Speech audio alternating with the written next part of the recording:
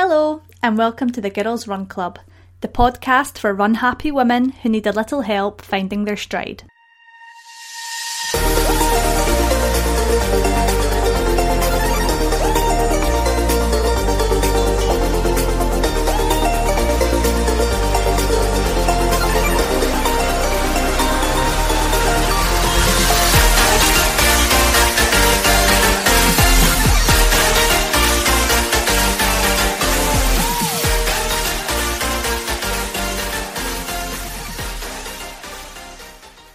Hi everyone, and welcome back to the Girls Run Club. This podcast is intended for the everyday runner who might be looking for some relatable insight into the world of running. In preparation for my first ever marathon, I will be here asking all of the questions that we learner runners might need answered. In this series, I will be joined by various guests from every corner of the running community, where we will discuss all the topics, from race day to fueling efficiently, to the mindset behind running, and much more. But just quickly, before we start, my name is Alex and I've been a personal trainer for several years now. After falling out of love with the gym, I took up running, much to my surprise. I've started this podcast to talk about subjects that never even crossed my mind when I started running, and hope that it could help someone else. Now, let's break down all of those fancy running terms, discuss all of the highs and lows, and get stuck into the next episode of the Girls Run Club. Welcome to Season 1, Episode 3 of the Girls Run Club, where today I am joined by the amazing Emily Jackson, otherwise known as Emily in the Outdoors on social media. From marathon runner to cold water dipper, Emily loves all things fitness and outdoors. Even though I don't know Emily personally, she gives off such a friendly, relatable vibe through her down-to-earth content, and I truly believe she is a fabulous ambassador to the runner community, especially for women and girls. I am honoured to have her on my podcast with me today, and I can't wait for everyone to hear from her. So let's not waste any more time and we'll get started. So Emily, how are you today? Oh, that was lovely. I mean, I was good today, but now I'm brilliant after hearing that. That was lovely. Thank you. I love just to butter people up right at the start. Yes, I'm ready to bare my soul to you, Alex. You've got me now. I've got you hooked. I've got you hooked. You know what? I've been thinking about what the best way to start this podcast would be. And for anyone that doesn't know, you and I both ran the Great Scottish Run on Sunday, and I'm dying to talk to you about that. So I think we jump straight into that. We're so hot off the heels of Sunday. Literally, I'm still sore. I'm still in pain, guys. So I think, can you tell anyone who's listening who doesn't know already what you were up to on Sunday at the Great Scottish Run? Absolutely.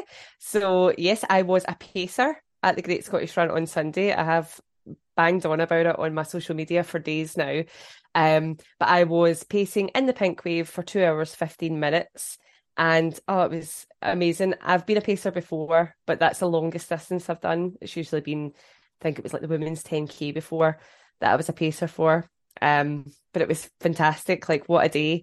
I was very nervous beforehand, I have to say. I knew I could do the time, but you're just, people are relying on you to kind of help get them through it, but it's a different feeling that time. I remember passing one of the pacers, the 140, and they had like a pack around them, and I didn't have that. I had more people that ran with me for a bit then dropped off, and I feel like that's the difference when you're at different times of that race, where you've got people that are just, they're doing it for that accomplishment of achieving it, and when they see me, sometimes it's, I'll try and hang on to her for a bit. They're not necessarily going to stay with me the entire way, which in one way it's great because I met so many lovely people, including yourself, Alex, who gave me a nice shout. Yeah, I was not going to let you pass me without seeing me. I was screaming your name. And I heard it. I was like, hello, darling. I was, honest to God, in the pits at that point.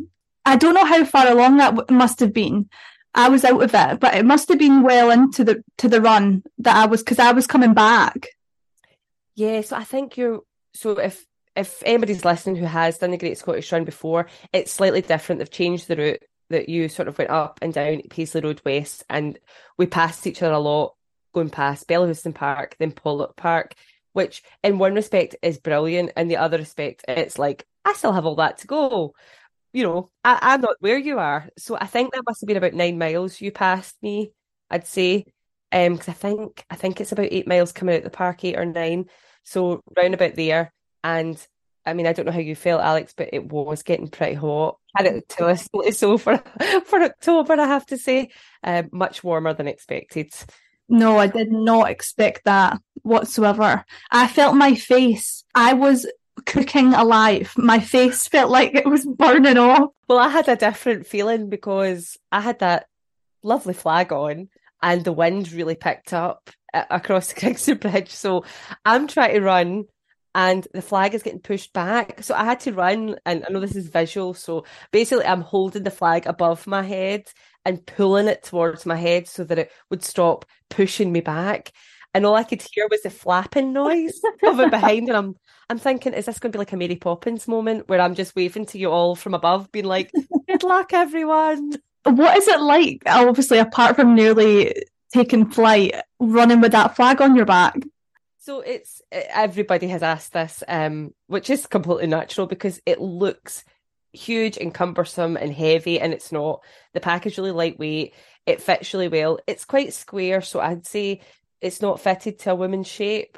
But they can't cater for everything. So it's got plenty of these clasps and buckles which keep it really solid because I need it to be solid. I see some pacers and it's bouncing about, and that would drive me for a half marathon. That would drive me bonkers. And the flag itself is pretty lightweight. The only thing is, it's like I needed to pee it before the start of the race, and luckily I met this lovely couple from just outside Dublin who were standing chatting to me, and he went, "Will I hold your flag?" I went, "Yes, please." Didn't fit it in the Portaloo, like trying to bend it, trying to fit in. I know, honestly, because it's huge, obviously, so you can be seen from from within the crowd and things. But yeah, it was just a bit much. But the next day, I could feel my shoulders felt a wee bit tight. Probably just, I think again the heat as well. It's an extra thing to carry, and I wasn't able to take any water with me because I couldn't wear my pack under it. So there was a few times where I was just, where is the water station? Like, I never thought about really researching that before. I knew there would be water stations, but with how unusually warm it was, I was like, I should have carried a bottle of water somewhere. And I'm sure anybody else who probably looked at the weather forecast for Sunday was like, it wasn't that warm. But for a Scottish person and for a ginger Scottish person, I was pretty warm. Carrying a flag on your back. Carrying a flag on my back. And they gave me a speaker, but unfortunately it didn't work. So I carried a speaker the whole way with no music. I just can't get my head around the pacing thing. I thought I had it figured out. I really didn't, because the pacers that were around me at the start were 1 hour 50, 1 hour 55 and 2 hours. Anyway, they'd all passed me by the end, but I still got a sub 2 hour. So I don't know where the 2 hour guy started. But what I was finding is I was running along, and every so often I would just hear the music getting closer to behind my head, and I'd be like, oh shit, they're coming, speed up. It's like the T-Rex in Jurassic Park, but music form just coming. I know. And the thing is, I remember I did Brighton this year, and where it was, there was like a 4:15 and a 4:30 pacer. And I was just like, I'm staying ahead of that 4:30 pacer, but I ended up having to go to the loo at one point, and they ended up passing me, so I had to get by them again. And it's so busy around the pacer. Like, I don't know why, and I say this as a pacer, I don't know why anybody would want to run with a pacer. I would use them more for, like you say, stay ahead of them or stay behind them and be like, right, don't go too fast, because if I'm going to go in front of them, I have to keep that up, and it's right at the start or whatever, because it's so congested next to a pacer, and there's a lot of people that treat them like, if I super glue myself to you, then I'll get the time I want, and I actually don't need to run that close to them. And you don't always know, unless you're with them right at the start, you don't know where they started. Yes. They could have started right at the back of your pack, or they could have started in a previous wave, the next wave. you know, we've had that where pacers have just been, they've not been in sync. I'm not told at the start either where to stand. I'm told to go in the pink wave, but I just put myself probably nearer the front. But I didn't know what the pink wave, it could have been 2 hours to 2:45 for all I know. So I'm not told where to position myself. I'm just doing it. So when people were running me, they're like, oh no, I wanted to get under 2:15. I went, well, remember you could have started behind me or in front of me. You know, it's so difficult to work out unless you're with them from the start. You can't rely on it too much, I would say. Yeah, I could have done with a bit of better pacing because my run was terrible. I don't know if you've seen, I put up a video about this on social media, but it was a disaster from start to finish. Oh no. I know you said that your splits were inconsistent. I had seen that, but... Oh, inconsistent's not even the word. For anyone that's not got me on social media, long story short is my watch stopped working just as I was crossing the starting line. So I had no watch. Then 2 minutes later, my earphone fell out. So I just started stressing out and I was running so fast up that first big hill. You know, I was doing like 4 minutes 45 at the start, which for me it's not how I should have been starting. So my splits were all over the place. So I can understand why using a pacer to some degree would help, because I've never ever felt that bad at the last 5K. I was dying. Did your watch not work the whole way? Did it just stop? Oh no, not a single second it worked. Oh, I'm gutted for you because I don't know if you'd seen like the night before my watch wouldn't charge. And the one time in my life that I really need a watch is when I'm pacing a race. Yeah. And I actually ended up getting my watch to charge, but I also had a friend's watch on my belt. So I had like checking my belt. It was just, I was terrified that I was leading people the wrong way. But when you are inconsistent in your splits, then you can just tire yourself out so early and you forget, like, you know, you're feeling good at the start, you know, and it's a tough hill to go up at the start, but yeah, you want something left in the tank towards the end. And quite frankly, there was zilch left. Oh, and you've still got that stupid bridge to go over at the end. You know, that's the one thing I'm like, can they not add a bit in the course somewhere else that will just avoid you having to go over a bridge towards the end? Because I feel like once you get over that Squinty Bridge, which is the second last bridge, you feel like it's a straight road to Glasgow Green, and then all of a sudden you're going across another bridge. Yes. It feels a bit like, what am I doing? Why have you brought in a hill? Trying to take the piss out of me. Does no one know that I'm about keeled over? Have you ever finished a race and just been so unwell? Yes. I don't know if it's maybe unwell, but I mean, I have felt like death upon finishing probably my first marathon, to be honest. But yeah, I've had a few events where I've got to the end and burst into tears. The whole thing has just went start to finish terribly. And not really for any specific reason, probably for a whole host, probably how I was feeling that day. It can be quite soul destroying in a way because you've put in all this effort, and when you get to the end, you just want to feel that elated feeling. And when you're just going, oh, that couldn't have gone any worse. You know, it's difficult. And hindsight's a great thing because you do look back and you go, you know, I just ran a half marathon, or I just ran a marathon, and that was great. But at that time, you're so consumed with this went wrong. But there's like, you know, thousands of people running at the same time as you, and you think that nobody else cares about all those little bits. You've still got that medal at the end of it. So whenever I go and race, it's only when I go and race. So my training runs, obviously, I take it at a nice, easy pace and whatnot. But as soon as I go on to race day and I push really hard, I feel the effects of it maybe an hour after, where I am physically unwell. So I think I probably push myself to my absolute limits, probably too far. I probably run too fast for what my body's actually capable of doing.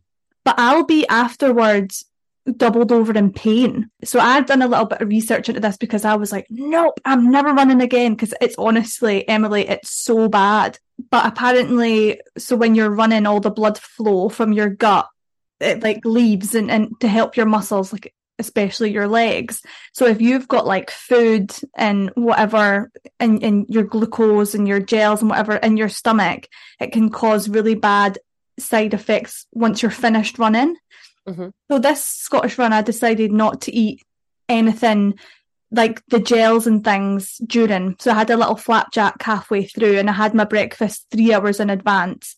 And I still felt like this after it. And it's just it's the weirdest thing. And I've not met that many people who feel like that.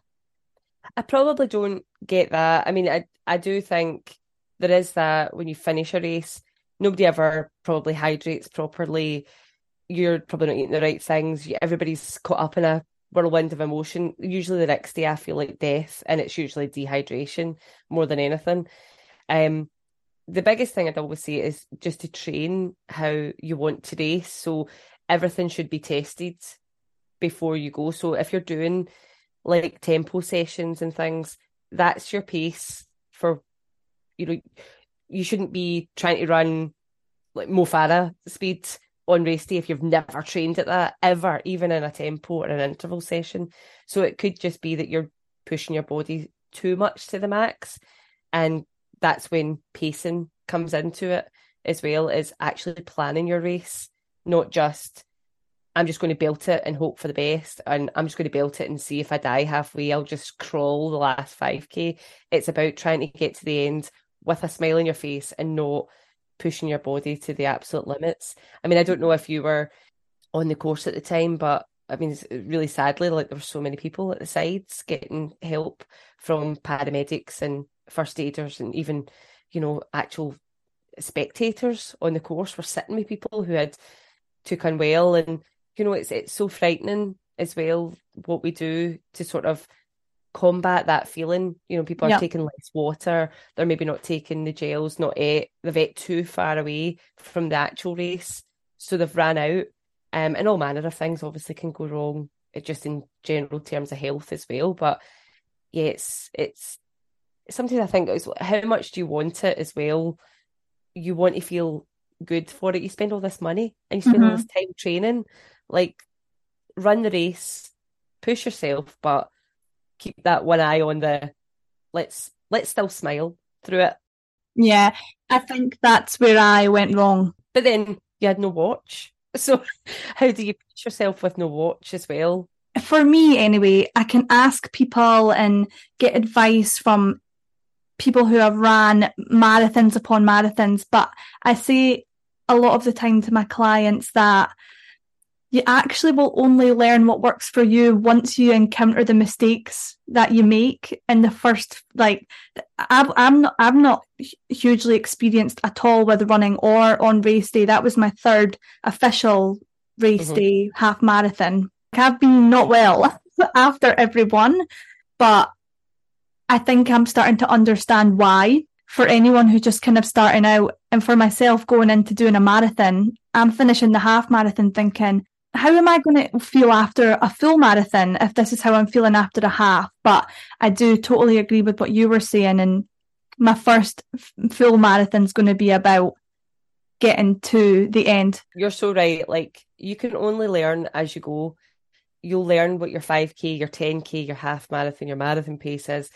Like, they're all not the same, because you can't physically run that speed for each of them the way you would, 5k and marathon are completely different, so I always say to people, I met a lovely girl, an American girl, on Sunday, and she's doing her first marathon, I think next year, some Disney one, which sounds amazing. She's not dressing up though, shame. But she was like, any tips? And I was like, look, you don't know how to run a marathon until you've run a marathon. Like, just enjoy it. Take it as the biggest training experience, because for most marathons, they cost a lot of money and they take a lot of your time. So don't do what I did and worry so much about your time that you ruin the feeling after. And it's only now I can look back and be like, oh, I ran London and oh, that was great. And I saw this and that. But at the time, I was just so consumed with miles and time that I didn't see that bigger picture. But then who does? It's all so easy to look back and be like, ah, yeah, just enjoy it. I used to be, well, I'm a personal trainer, and I used to train people in the gym, and I would say you would have a warm up weight, a working weight, and like your top set.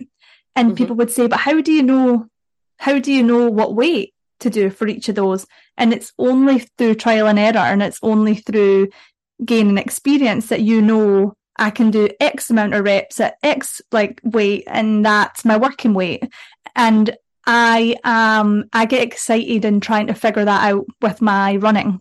It's difficult. There's so much. I mean, social media is amazing, but it's also the own downfall of watching what everybody else's paces are. And, you'd look at somebody and think, well, I'm younger, or I'm fitter, or I should run faster than that. But you're not there yet, or you may never be there. But it's just about going at your own pace. The easy run is the biggest lesson to learn out of everything, because everybody runs their easy runs too fast. So it's when you look at things, as it Kipchoge had put out what he runs at an easy pace, and it's like 3 to 4 minutes slower than he would run a race. So you have to look at it in the ratio of your time and be like, do you want to appear at your marathon tired? Then run your easy runs at pace. But if you want to run a proper marathon and be like, I'm ready to go, run your easy run super easy. And I remember I had a coach years ago who was like, run your easy runs and your recovery runs basically at a pace you would be embarrassed for people to see you, because then you're really running easy, because you're breathing, you don't open your mouth when you're breathing, all this nasal breathing, all that is a good way to like pace your easy run. Because see, if you're having to open your mouth and gasp, you're running too fast. Yeah. It's all about just training your heart rate. I mean, there's so much you can look into, and it is a minefield. I mean, sometimes it gets too much because you just want to go out and run. Sometimes you just want to run and not look at your watch. But when you're doing those big long runs and stuff, it's really important to remember that it's not about your pace. You're not getting to the end of an 18-mile training run and being like, smashed it. Like, look at that pace. You're like, why are you running at pace then? Save it. For me, I don't tend to run for time. For me, I think I've done a couple of half marathons already, and so I knew I could already run the distance. I really wanted that time, and when I started my 14-week training block, I said I'm going to set out with that in my head. And as it was getting closer and closer, I thought, it's not going to happen comfortably at all. I'm just going to see on the day how I feel. And obviously it was just under, but that was me knocking 8.5 minutes off my last half marathon time. It's amazing, but it's also not smart. It wasn't bright, and I paid consequences for it afterwards. So even though I have done it, I'm almost glad that I've done it, and I've experienced that kind of horrible journey throughout the race, because it's lesson learned is what it is. Yeah, and you can only learn those lessons when you have bad races. I think they say something like there's no such thing as a bad race. It's just a lesson to learn, and you just carry it and you move on, and you'll do it again. You'll do something daft again. We all do it. I do it. I don't learn after all these years of running. So, but it was so nice. I mean, I thought you looked great when you passed me. You're like, Emily. That is too funny, because my friends seen me at the fake finish line, I'll call it. What, the big G? So that's the Commonwealth Games. Yeah, this has moments of, it's because it's not a finish straight. I mean, you have to go round it to finish. Yeah, there's times where you're like, could they not try? Although years ago I did the Great Scottish Run, and you went into Glasgow Green and you kind of went round the green a bit. Like, you kind of snaked through it. Worse. That was worse. Yeah. That was worse. But yeah, that's a bit, especially when you've got everything in you, try to get to that finish line. There's a big stupid monument in the way. I was honestly nearly hopping the fence and just climbing over it, because I was like, I can. But the moral of that story was, my friends also seen me and said, oh my God, you look great. And I was like, are you joking? I honestly, Emily, I cannot tell anyone how bad I was feeling inside. Oh, Like I no. felt like I felt 10 tons heavier than I've never felt like that. I've never ever felt like that, even on my first half marathon. Nope. Oh my God, really? I had to lie on the ground and my friends had to come and rescue me. Oh, I mean, I've almost like puked at the end and things like that. See that last push when you just don't think anything's physically possible. This time round, I was great. I was ahead of my time, so I think I was about 2:14 when I got there. So I had like maybe like just under a minute. So I just sort of danced about towards the finish line, screaming at people to I like, seen you. I was yeah, watching you. that's right. You can see that great video, and that was great. So I think I finished the race the best I've ever felt because obviously I had like a minute just to sort of compose myself at the end and then finished. But yeah, I was like passing people going, he's all right. Because you forget that moment of just that last push. One of my friends, she was in the wave, the pink wave, and she was just behind you for the majority of the time. And she knows who you are from social media. So she had said prior to going in, she was like, I'm gonna try and keep up with Emily. She's doing, she's pacing 2 hours 15. And just after I passed you, I passed her. I think you finished in front of her, but she was I think she got 2 hours and 12 or something, so she'd started quite a bit further back. But it was so nice. I was like to her when I passed her, she's just there. I was like, Oh, that's lovely. Because there was a girl that said thanks. I mean, a few people did. I mean, that's the thing. It's so overwhelming because you're just like, I'm just running. I don't yeah, really feel it's lovely to kind of give something back because I've been at so many events and somebody did, and I did recognise her from being around me at different points of the race. But it's so strange. I mean, I don't know, Alex, you get it? Like a girl came up and she's like, I follow you on social media, and I'm going, oh my God. Like I'm so embarrassed. I get that sometimes, but just like we live in such a small town, so like I think people just know because it's hardly anyone that lives here. But no, I can imagine because I even get a bit embarrassed because I'm like, oh, what do they think of me?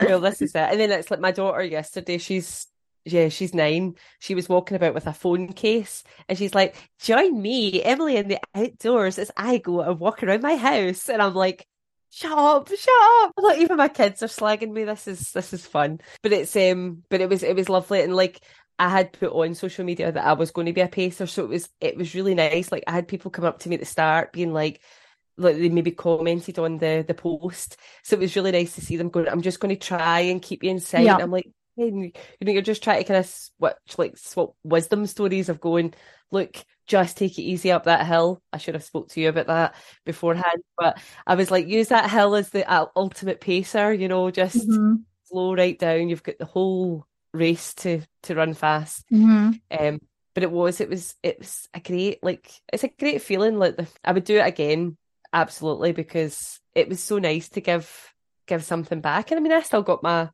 I'm tapering for a marathon, so I still got my run. Yeah. So it worked in 2 ways for me. I got to give something back, get a free entry into a race, free t-shirt, yay. And, I got to do a bit of a taper run, but at a bit more of a pace than I probably would have done on that run. So it was tick, tick, tick. An amazing day, and the Scottish crowds they were great. Oh, they were good. It's different. The route is different, and you used to go through a different area in Glasgow. Like, see when it got to like Pollok Park, you used to enter it from a different way, and you'd go through maybe like more houses and stuff, and there was maybe a bit more atmosphere. So Paisley Road West is a bit of a dull road, and that's the big stretch that goes up, and you're coming back down it as well to then head over towards the river, and it's a bit. I'd say just a bit grey. It's just an industrial road that, just feels like it goes on forever. And it's much hillier. I drive that road quite a bit and never think it's a hill until you run it. Yeah, especially when you're in the pits and you're gonna pass away real soon, like I was. And I had moments like that, like in Pollok Park, it was quieter. And I definitely, because the thing is, it's easy on social media and in person to be like, oh my God, it was amazing, like from start to finish. And it was 90%, but there was 10% that I was like, I could just lie down. It's too warm for me. I was grabbing like 2 bottles of water to throw one over me and drink one because it was just warm. But seeing some of the crowds, and I knew so many people. I mean, I did say to somebody at one point, I went, I don't know everybody, I swear. I think I'm just recognizable with this flag on my back. But because we're past each other, everybody was like, Emily, Emily, Emily. And I'm going, oh, hi. It's such a nice feeling that though. It's lovely. It's lovely, but also because I was so dehydrated, I couldn't say the person's name. Like, I saw you, and I think I started just being like, hi, darling, hi, girl, hi, whatever, because I couldn't think quick enough. Because you were passing me so quick. I'm going, who was that? Yeah. Where's the water? If someone asked me my own name at certain points, I probably wouldn't even be able to tell you that. Well, absolutely. They say that with like the cold water swimming, like when you're really cold and stuff. Like if somebody was to ask you a lot of questions, you would speak slower. You would struggle because your brain's everything's working to keep you going. So it can't do everything. Your brain can't be on fire, like answering mastermind questions. What's your name? But you're trying your best. Pass. Yeah, pass on that one. I always do this just before I start speaking to you, and I will go down to the very, very bottom of your Instagram. I'll go down to the very bottom, and I try and work out where Emily _ in the outdoors began. So for anyone who hasn't been weird and crept to the bottom of your Instagram, tell me where the running began, when you first ever started running. Okay. So before, I have another Instagram account that's now private, but the reason I switched from, it was like Emily Jackson to Emily in the Outdoors, was because my kids are getting older and they don't want to be on social media, and everything's already supposedly. So if their old pictures were on there, so I moved. That's why my account, when you said you scrolled to the bottom, I was like, that wouldn't take that long. Didn't take that long. Because it's only been activated since last December. So, but yeah, so that was the kind of reason that it's relatively new. But in terms of running, I've been running for about 17, 18 years, and I'm 38 now. So there's the math. And I started running basically as like a lot of people do to lose a bit of weight. I had just met now my husband, but my boyfriend at the time. And you go out for meals, and you stay in and you eat huge family-sized cheesecakes together and all this stuff, and you notice things coming on. Running again just seemed like a good idea. You could do it yourself, didn't have to go to the gym, you could do whenever. But at the time, I mean, I did have a mobile phone. I mean, it wasn't the dark ages, but I don't really remember having like apps or anything. So I don't even know if Couch to 5K was a thing. It probably could have been. But all I did was I had this little iPod shuffle. And I used to go out and I was like, I'm going out. And I lived in Clydebank at the time. And I thought, I'll run for a song and then walk. Alex, I couldn't get to the end of the first verse. I didn't know if the verse had started yet, where I had to walk. It was that bad. And there's nothing more humbling than running to tell you thought you were fit. Think again. Yeah. So I just did that. I had a route. It was kind of like out my house and back. And I think it maybe was about 3K or something. And the one thing, and the other thing I love about running is you see your progress really quickly. So I went out and I couldn't run for that song. I could barely run to the lamppost, and I would get to like the street and then walk, run into the traffic lights and then walk. But like the week after, 2 weeks after, I was like, I don't need to stop the first time now. I can keep going.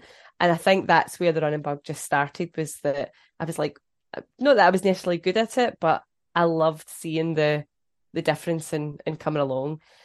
It was different back then. There was lots of events, but like probably not the same like social media buzz. I think, yeah, Facebook was about. I mean, I'm talking like I'm about 110. You're not a dinosaur. I'm not a dinosaur, but I'm just trying to think, like, how did I even know about events? And I think it was just like word of mouth. The women's 10K was a huge thing, bigger than it is now. Like, it's popular now, but back in the day, it used to be like the Evening Times, like all the pages of results and pictures, and it was just a huge, big event. And I think that was one of my first 10Ks. And you used to get a cotton t-shirt when you signed up, and they'd send it to you prior to the race. And I wore that for my first 10K.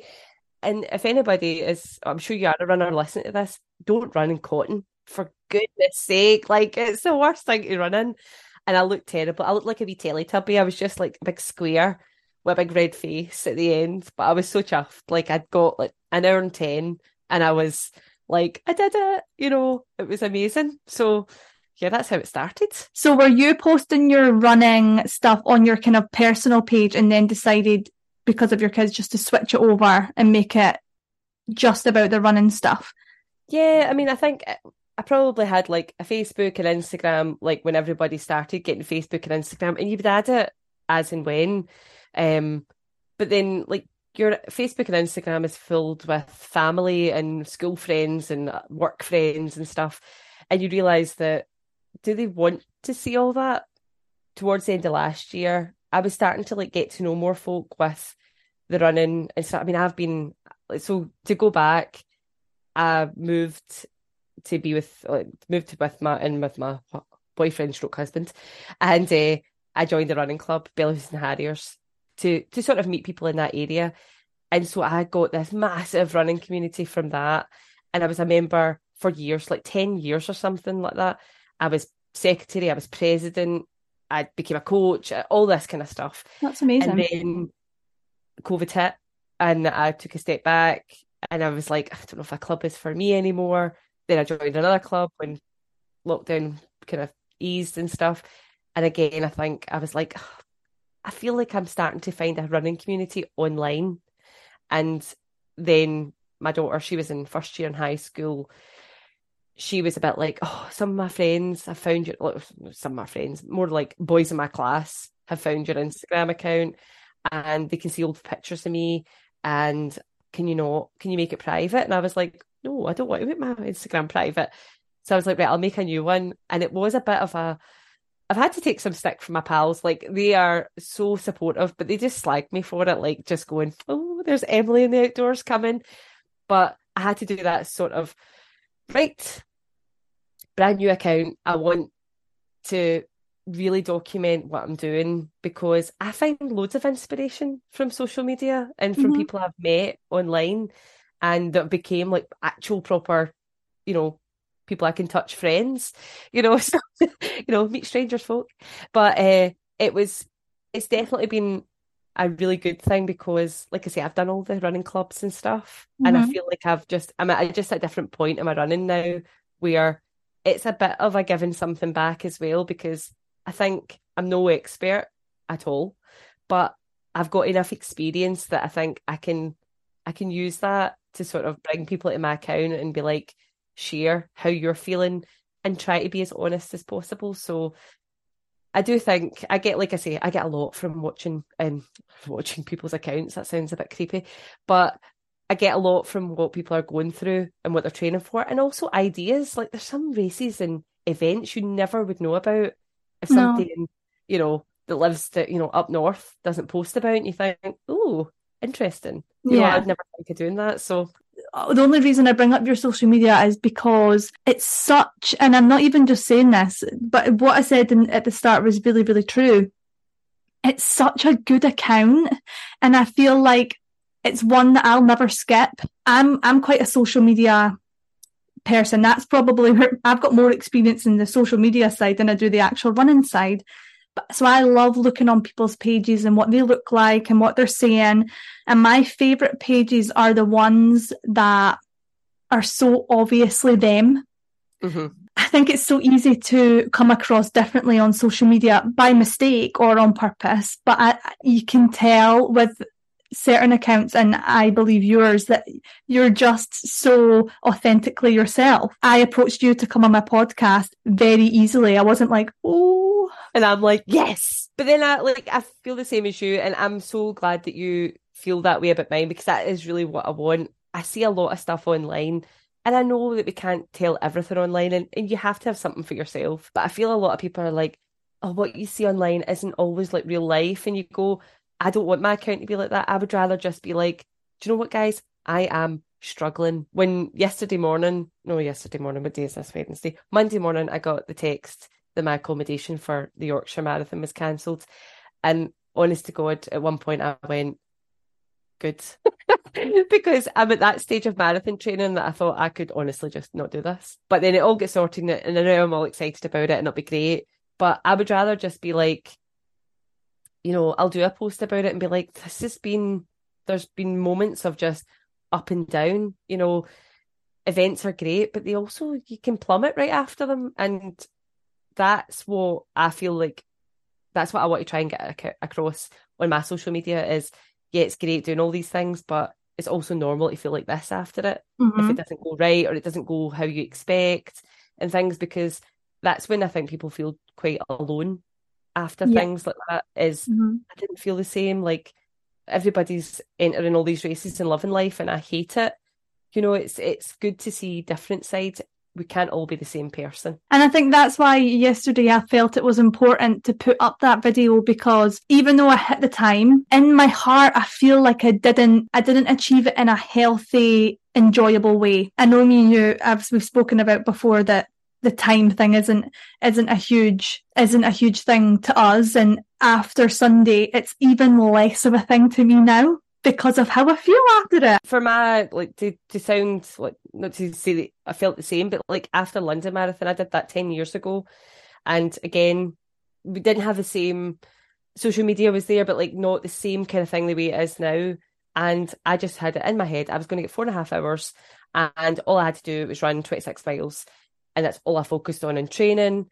It's all I focused on the day. And it all went wrong. And, I felt gutted at the end. Like, I've finished in 5 hours and a minute. Now, there is nothing wrong with that time at all. I got the same medal as everybody else. I ran the London Marathon. I always have that star, that way. But I couldn't help see the way I felt. I just felt awful. And I didn't soak up the experience and I didn't remember how awesome it would be to run across Tower Bridge. I just was like, hate it, hate it, hate it, hate it. That's my steps, hate it, hate it, hate it. This is terrible. And then I didn't do a marathon for 4 years. And I did it because my friend Karen at the time had went, please run this with me. We'll have a great time. And I was like, I really don't want to. But I decided that I was going to do it. And I said, the only thing I want to do is to finish smiling. I don't want to finish hating myself pretty much. And I achieved it. And I think that's where I turned the corner on running, was it became much more about like, all that money spent, all that time training. Like, what's the point if you're going to hate it? There's a delicate balance. Yes, a PB is always fantastic, but you have to sort of balance out and go, what do I want from this? Is this a once in a lifetime opportunity? Sometimes like things like London are, or marathons can be, you might just go like, this was too much time. I'm going to do this and enjoy it because the chances are I might not do another one for a long time or ever. So how do you want that to go? And that's now how I'm thinking about these events now, because it can ruin it. Like you say, you got the PB, but the race itself feels a bit of a letdown. Yeah, for me, I will always remember the kind of negative side over the positive side of that race, I think, which is that race was definitely the kicker for me, and I think I needed it going into my first marathon, which is going to be Edinburgh. And I think before Sunday, I was thinking, right, then I'll get in January, I'll get my plan, and I'm going to go I would love to do it in this time, that time. But as soon as I came out of Sunday doing that half marathon, I have completely switched how I'm going to train for that marathon. I just want to cover the distance. I don't want to even think about splits. I just want to cross the line and be like, I've just finished a marathon and I'm not going to be sick. Because it's, I don't, that's how you should feel, because it's an amazing achievement. See, when you look at it now, you think 26 miles, when you do a half marathon, you think that's only half. Yeah. I need to run. Imagine you had to run back the way. Imagine they turned you at the finish, Alex, and went, right, back you go to George Square.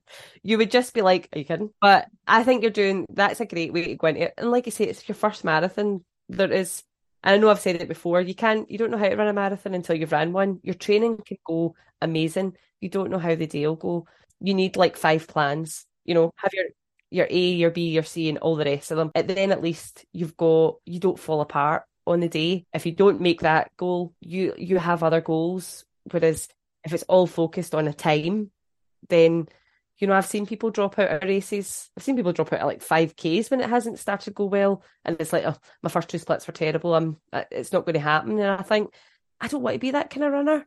No, where it's all going. And after you saying that about finishing the half marathon on Sunday, that's kind of how I felt. I was so elated to finish. I was so happy. I had such a great time for most of it, and I thought, I want Yorkshire to be like that, because I'll never run Yorkshire again. The chances are very slim. There's too many marathons in the world to just go to the same one over and over again. Mm-hmm. But I'm like, well, let's enjoy it. Why am I going to, head down, run, and just be like, not soak up the atmosphere, talk to people? That's what I thrive on. Mm-hmm. Is all that atmosphere. I feel like I've shifted my gear like you have in how I'm going to treat this marathon. And this Yorkshire Marathon's in a couple of weeks, isn't it?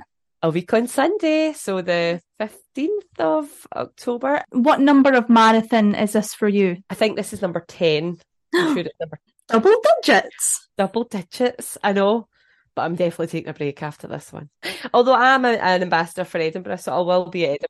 I cannot wait to talk to you about this. For my first ever marathon, you are one of the ambassadors for the event. So how does this come about, and what, for anyone who's listening, what does it entail to be an ambassador for an event? So, well, I'm sort of an ambassador for Yorkshire, or I think they called it a marathon motivator. And I got that through training with Coupa, the running app. But for Edinburgh, they asked for applicants. So I just applied, and they asked for like a day in the life video, which when you record something like this, you think, my day is really boring. I spend a lot of time tidying up. I have 2 kids and a husband. I spend a lot of time picking up stuff. So, and then they got in touch to say that, I was successful and I could enter. And they just sort of give you, it's really easy going, as in they sort of give you a rough plan of, we'd like you to post like at least once a month, a mixture of whether it's reels or photos or whatever. But really just, they can then pinpoint to you about how you're getting on during your marathon and your marathon training. And also, we're all at different levels. So my friend Alison, the Scottish Marathon girl, she's an ambassador. There's quite a few others. We're all at different paces. We're all doing the races for different reasons. And it's to sort of give, everybody has someone they could maybe identify with in terms of what they're looking to get out of the marathon as well. But I've ran it before. I really liked Edinburgh. It's always roasting. So if you're doing a barbecue at any time in May, make it the Edinburgh weekend, because it is always a hot weekend. My second half marathon was in Edinburgh, and we started at 8. So if anyone's looking to do the half marathon or the marathon in Edinburgh, the half starts really early. It starts at 8. I think it's the same next year. And then the marathon starts at 10. And even at 8 o'clock, 8:30, 9, it was scorching hot. Like, it was so hot. I think it was one of the hottest days of the year. We spoke about people dropping like flies in Edinburgh. Oh my goodness. I felt like every 100 metres, I felt like there was someone sitting out. I know, because we were at Port Seton sort of area. I was through with Alison and Ryan's wife. Obviously Ryan going by, but we knew quite a few others that were running. And you just seen people that were like sitting at the sides or, not looking great, and you think, I'm roasting standing here. And not that you're saying this to the runners as they pass, but you think, oh, it's warm. Like that's warm to run in. And especially if you've been training really hard and you maybe are going for a time, the heat for a Scottish person, we're not ready. You train for a spring marathon, especially up here, you're training in the winter, the ice, the snow, the horizontal rain, and then you get to London, you get to Edinburgh, whatever, and it's scorchio, you're going, good God, like how do you adapt? It's an absolute stinker of a hill in that course as well. People were getting their walking poles out. in Edinburgh. It's a bit where it's like the out and back towards that house. I think that's where everybody hates it. I'm like, I really like that, but it is a really well supported route. I mean, there is parts of it that can't be because it is just sort of out and back along this road. But the good thing about the half marathon is that it's, it finishes first, and you find a lot of people hang about to watch the marathon. And you go through a lot of little towns as well, which is nice. I thought Portobello was gorgeous, and it was a nice day last year as well when I did it. Although I was looking at the sea going, I could just go in there for a swim. Yeah, you like dipping in the water. I do like dipping in the water. That water would have been a bit warm in comparison to what you usually do. Yeah, I do prefer much colder water. Cold water dipping is a term. I mean, I do try and go for a little swim about. I find it harder just to sit in it. And last year we did a dip a day, me and my friend Annika, in December. We raised money for Parkinson's, and we thought, right, we're going to do this. We're going to go in the water in our swimming costumes. I mean, at that point, we really didn't. We always just swam in wetsuits outside. And we were like, we can't dry a wetsuit every day, so we'll just go in. And one day it was like proper, like it was freezing. And we had to like chip the ice in this reservoir up in Paisley. Now my husband was like, here's my hammer, don't lose it. And I was like, I'm not going to lose it. I'm just going to like hit the ice and it'll start breaking apart. No, it was like chips, like tiny bits that were coming away.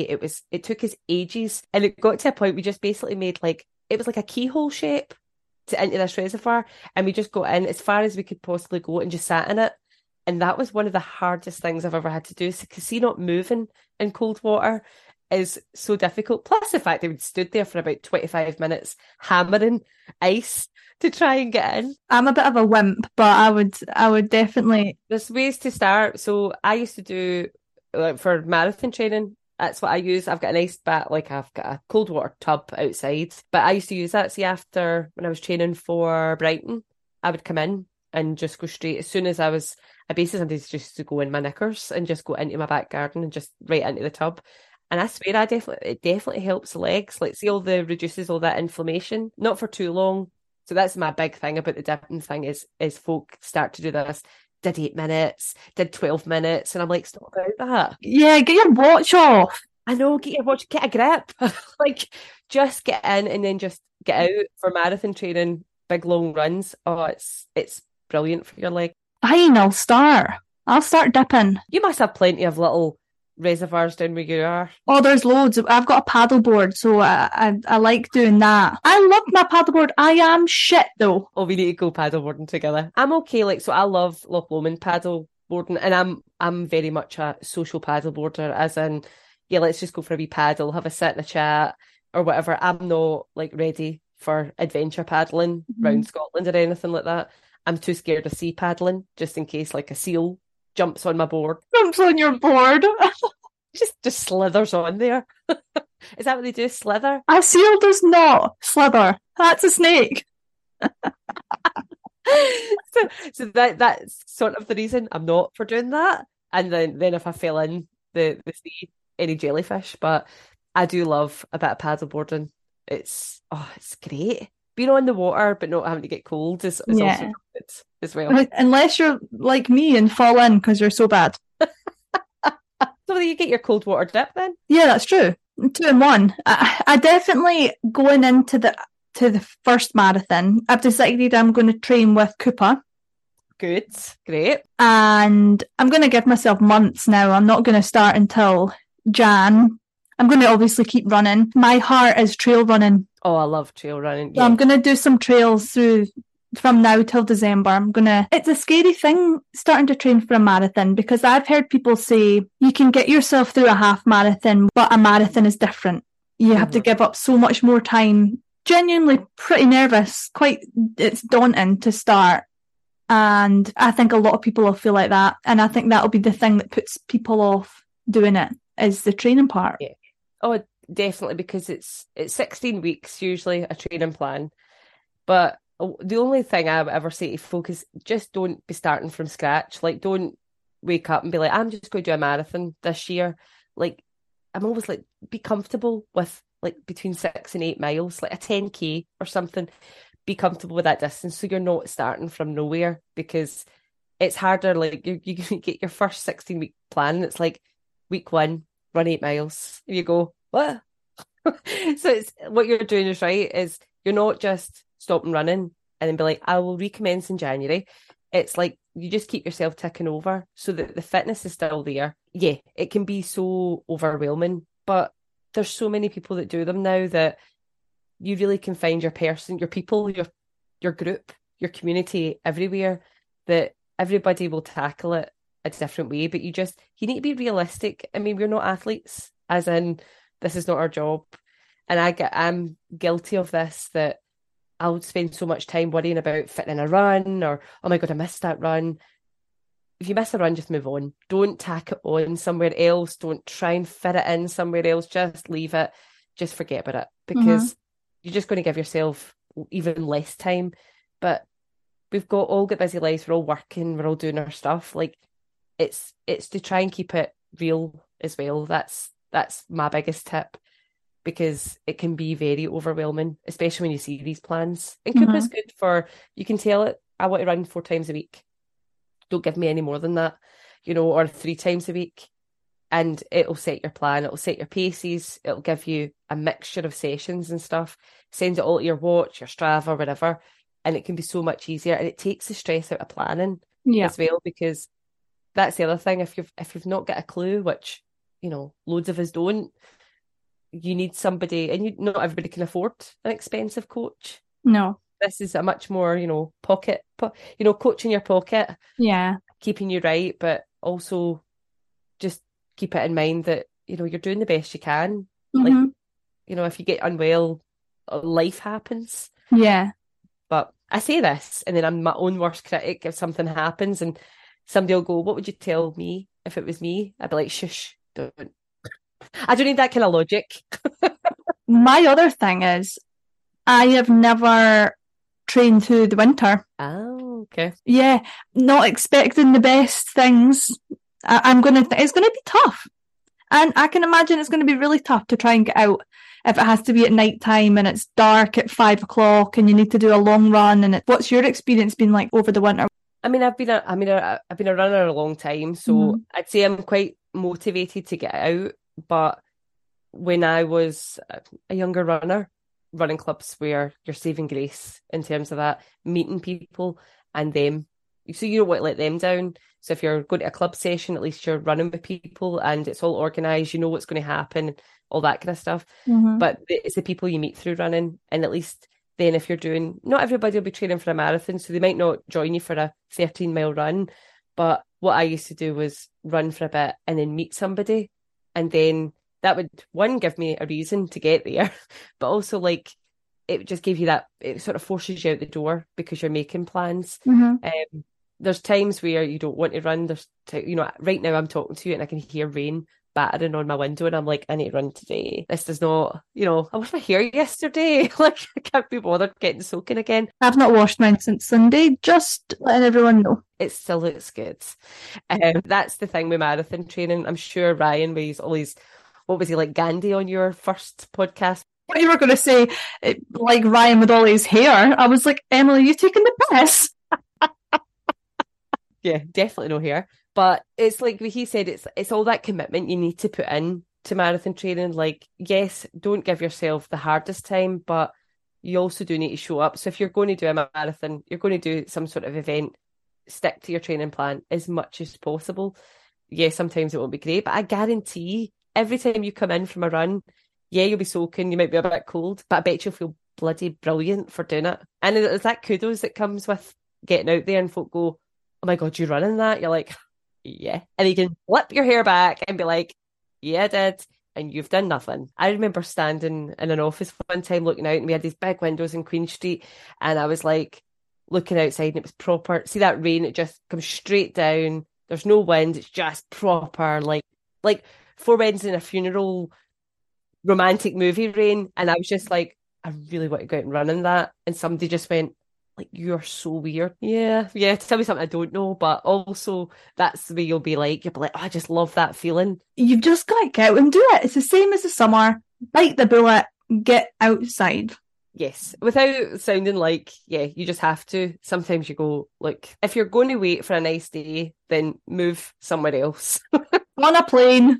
Get on a plane, move to Lanzarote and train out there. But if you're going to be in Scotland, you're going to probably predominantly do for a spring marathon, you're running in miserable weather. So it's just suck it up and get out there. But you will feel good for it. But you've got your running club now as well, haven't you? So that's a great thing for people to come to. And there's so many opening, like Glasgow, I've got quite a few now. There's obviously like ones in Edinburgh and all that and all over the country, but like it's great seeing these things because it gives people that opportunity to come out and actually run with somebody else. I actually seen something on Instagram yesterday saying that running clubs are the new Tinder.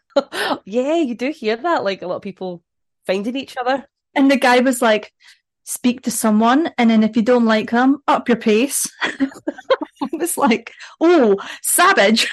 It's savage. No. See, for me, I'm like, I'm so glad my husband's not a runner. Could you imagine how boring it would be if we both talked about running all the time? But also then how little I'd get to do because we'd fight over who gets to do what event. Whereas he's like, he's very encouraging to go and speak to your running friends, go out with your running friends, just don't talk to me about running. Unlike your husband, I could literally listen to you talking about running all day. However, I have got the 5 golden questions to ask you. I'm ready. I haven't revised because I meant to go back on and go remind myself what the 5 golden questions are. And then I thought, no, do you know what? Just be spontaneous. Right, let's do it. Number 1, please can you recommend a running product that you love right now? She should have revised. God damn it. Do you know, there's so many. I suppose it depends what you're running for, but I would say my Salomon Active Vest is the best thing I've ever had in terms of being able to train for a longer distance. So it's got every pocket you ever need in life. You can make it a bladder, you can make it 2 water bottles at the front. It holds everything. And it comes in a woman's fit, which I love. I'm very much about how it fits on a woman's body as well, because we're so different and built so different from men, and a lot of things are made unisex. But it's a terrific product, quite good value for money because you probably have one and never need another. So it's perfect for marathon to ultra, beginner ultra distance and stuff. But I absolutely love it. I think I have that. I've definitely got a version of that, and a lot of the girls have it. And I think that it's the investment. It is. It's an investment. It's a total.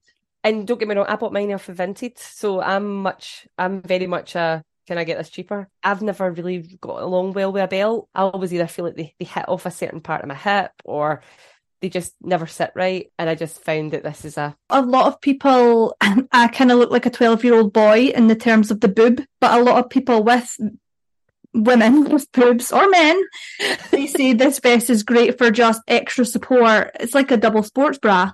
So this is one thing that I used to have, and I love Harrier as a make as well, but I bought their vest, did all my measurements, and I bought it. And see the way it clips in, right? I've got quite a big bust. And it basically makes you look like I've got like 4 boobs. And it also sits them like, kind of squishes them forward, which is a bit much for a waist. Like, I'm not Jessica Rabbit running down Glasgow Green here.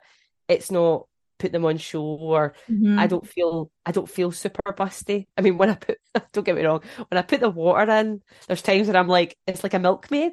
And I kind of look at them going, this looks funny. I feel much more supported and held in with that vest. So that's, for me as a woman and with a bust, it definitely helps. Well, as a woman with no bust, I'm like, yeah, let's fill up those water bottles to the brim and let's just pretend for a few miles. Number 2, what is your post-run guilty pleasure? So I don't tend to get super hungry after a run right away. But I mean, it's got to be like if it was a big event, it's like pizza and Prosecco. If it's just a long run, it's probably face plant the couch for the rest of the day. Face plant? If I wasn't a weirdo and shrivel up and die after a race, I would love to join you for a pizza and Prosecco. Number 3, could you recommend to me a podcast? It doesn't have to be a running one or a fitness one. It can be any podcast that you listen to. one that I'm listening to just now, not running, and it's called Go Love Yourself. So it's Laura Adlington and Lauren Smith. And it's really about, they're two plus size women, and they talk about basically a lot of their own experience with their body, and I suppose just like how society treats people that are different as well. But I find it really inspirational to listen to. And as a mum of two girls, it's something that I really want to learn more about, like how we talk about things, like how people talk about diets and losing weight and cheat days and being good and all this kind of stuff. And I'm like, I don't want to talk about that. I don't want to eat different meals. I don't want to do that. So I find this podcast just it's a real eye opener, and it's made me think of the way how I talk. And when I hear people talk about it, I go, are we still doing that? Like, are we still, talking about our image and how that defines our worth? So I think that's all they talk about. You're much more interesting than how you look. There's so much more about you than how you look on the outside, and how other people perceive that. So yeah, that's it. I'm loving that just now. So that is a huge recommendation. That sounds like a really good one, actually. That was something I'd like to listen to. Yeah, I'm definitely going to have a listen to that one. So thank you for that recommendation. Number 4 is a scenario-based question. So here's your scenario.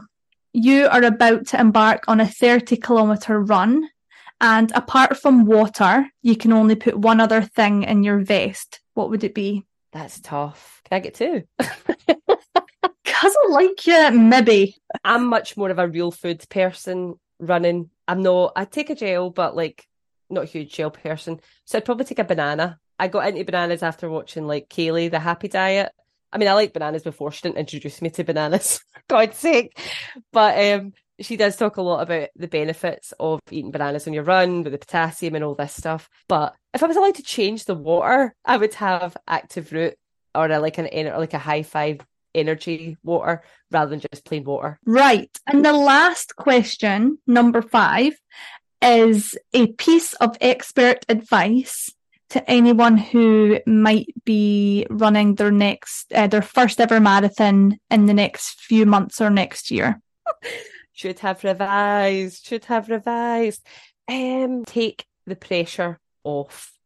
That probably applies for so much. Take the pressure off yourself on time, on what you think you should feel at the end, everything. Just get your training in and take any outside pressures, your inside pressures off you, because I think you'll have a much better experience without anything else to think about. There's too much going on with a marathon with your training that you don't need all that extra pressure that you're putting on yourself. So take the pressure off and good luck. You're gonna need it. That is the best piece of advice, though, because the pressure, in my case, doesn't make diamonds. It makes for really shit running. Completely. I've never known anybody to put so much pressure on themselves and went, oh God, that paid off. Mm-hmm. Like, it's the runs. If you ask any runner who has had any sort of experience of a race or two and went, put one pressure on you and one pressure off, and I bet you they say the one that they didn't put the pressure on themselves was the better event. They felt better. Okay, they might not have got a better time, but in general, they've maybe came away from it thinking, well, I never got my time, but I also had a great experience. I met people. I soaked up the atmosphere. No, and I think that's very good advice, very sound advice. And I, for one, will be taking that on board when I try and run my first marathon, for sure. You absolutely will run your first marathon. And I'll just be there egging you on, because can't get away from me now, Alex. I've got my claws into you now. Pizza and Prosecco. That would be so good, wouldn't it? But I've had so much fun talking to you. I just knew that I was going to have a good time chatting to you. So have you enjoyed your time on the Girls Run Club? I absolutely have. I mean, you always have a bit of nerves before you start anything because you think, but again, I never had to worry because this was just amazing. So thank you so much. Been such a good episode. I can't wait for people to hear this one. Thank you to all the amazing listeners who chose to invest their time in today's episode. If you like what you heard, please make sure to follow or subscribe to the podcast, leave a rating and review, and most importantly, recommend the podcast to friends and family. To keep updated, head over to the podcast's Instagram profile at The Girls Run Club. But for now, I thank you again for tuning in and look forward to seeing you next time on The Girls Run Club.